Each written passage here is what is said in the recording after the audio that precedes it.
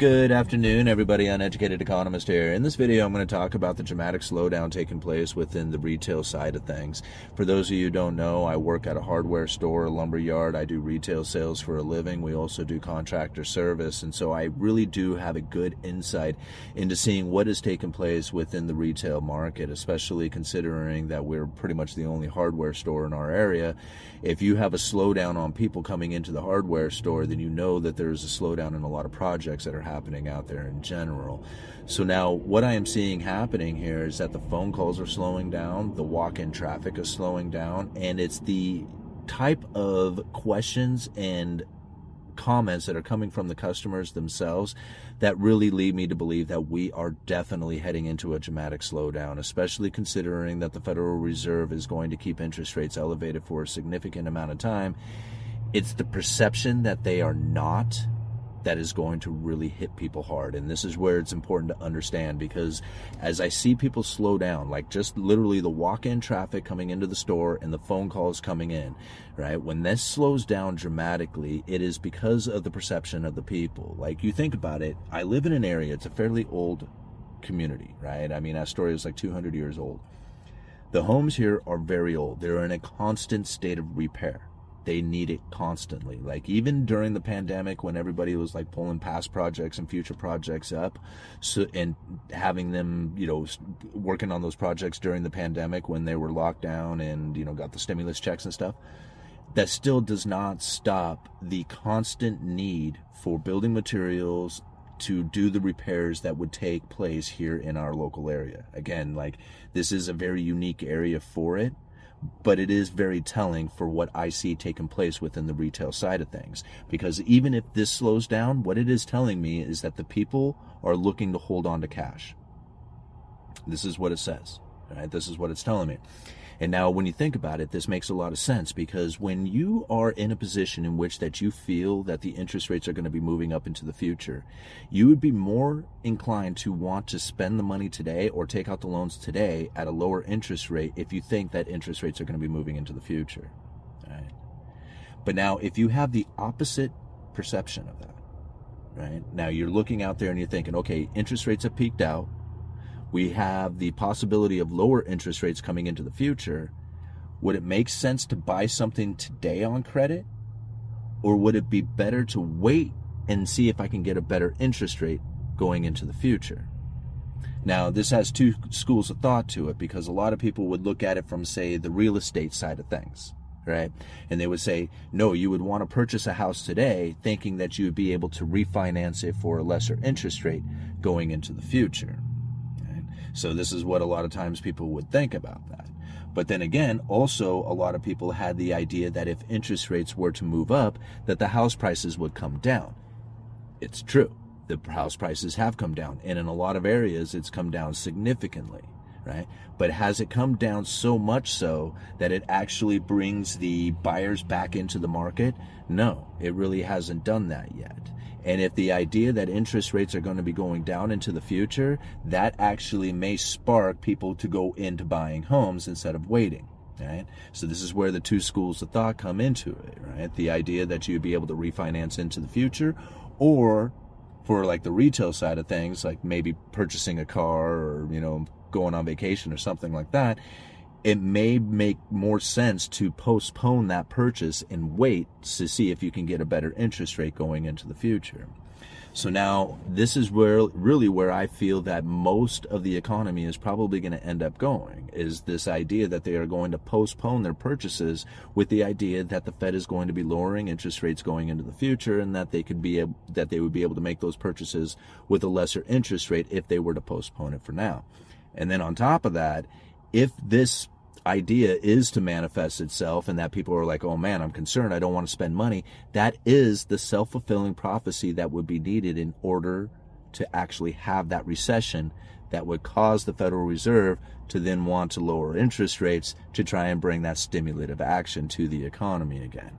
So this is how I believe the Federal Reserve has established their credible threats, is by this exact thing right here, is that people have no clue of what it is that is going to take place into the future, or what the cause and effects from a lot of the rising of interest rates is going to do to the economy. I mean, there was a time when people would say that the interest rates on treasuries will never rise, not even a single percentage point, because the government would immediately go bankrupt. Well, here we are. All right. And people tell me, again, they say, like, how is it that the government is going to be able to borrow into the future when you got, the interest payment more than, tax receipts or something of that nature? I mean, they're all these statements constantly come up and they ask, how are they going to do this? How are they going to do this? I don't know.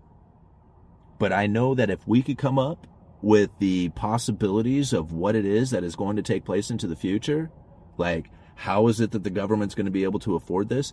I'm sure that the central banks out there have thought about that as well. And now this is really where it comes into the tricky play, because a lot of times we think that the Federal Reserve is going to act and behave in ways that is similar to the past. Okay? We think about like them going for a 2% target. Even today, I was reading, articles talking about how they achieved their 2% target, that they would have no need to have elevated interest rates, but nobody talks about average inflation rate over time. Right? Even the Federal Reserve says 2% inflation over time, right? But they never ever explain average or how average is going to be determined, right? This is completely like arbitrary to the Federal Reserve. So this is how they do it. This is the credible threat. If people are under the impression that whatever it is that the Federal Reserve does will then be the determination for what it is that they plan on doing going into the future, that's the credible threat, right? And with people believing that the interest rates have peaked out and that there's a possibility of them going lower into the future, they are going to behave in a way that actually creates the recessionary event, due to the fact that they are going to pull back on a lot of their purchases that they are making. And I'm experiencing that right now within the retail side, right? I mean, I see it just about every single day. And a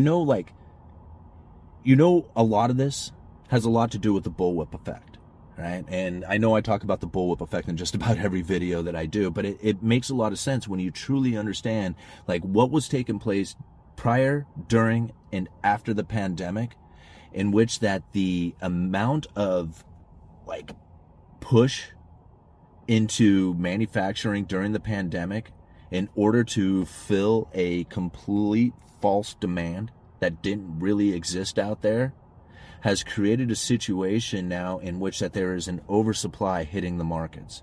And I think like if you follow pork, I think pork is probably one of the better ones to follow because it is so like dramatic what has taken place right now. I mean, here in the United States, they're shutting down Smithfield is like shutting down something like 30, 40 pig farms.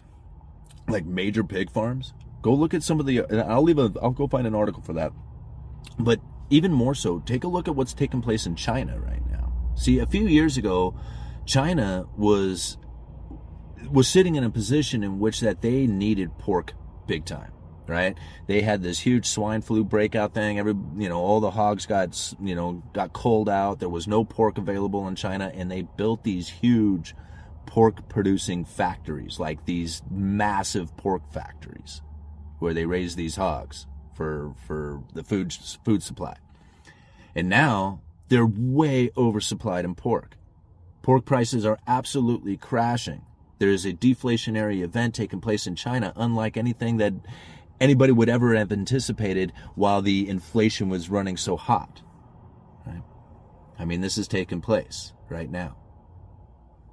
So as a lot of times when we think about this hyperinflation scenario that was going to just cause massive, problems for everybody across the entire planet, when we think about it now and you have deflationary scenarios hitting China because of the massive amounts of pork that they had produced,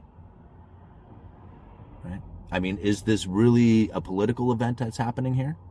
Is this, is this the economic event that has just taken place over the last couple of years? Or is this something that has been built up for a very long time, over the course of many, many, many, many years? Right?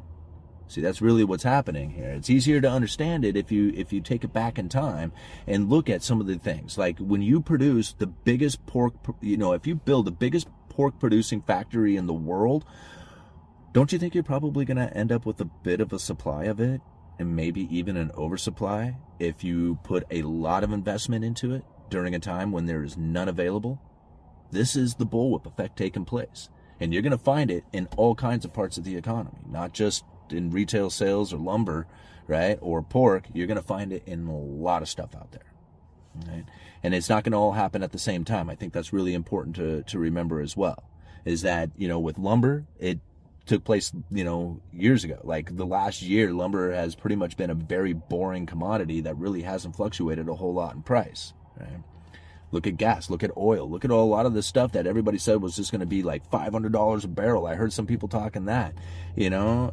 I mean, I had no belief that any of that stuff. In fact, during all the hyperinflation scenario stuff, I said, you know, you're probably at some point going to see the dollar stronger than you had ever seen it. And I still believe that to be the case. Like at some point in the future, you will see the dollar stronger than any time you have ever seen it, which is weird to believe. Now, I don't think it's going to be a straight road there. Like, you know, I mean, there's probably going to be plenty of times between now and that moment in which that there's going to be evidence of dollar destruction and that their dollar is trash and nobody should be in it and get out of cash. But that's not the case today. Like you go and you look at a lot of these rich elitists out there, they're loading up on cash. They are getting ready for that sale. Because when a recession kicks in, everything goes on sale. Yeah. Uneducated economist, you guys let me know.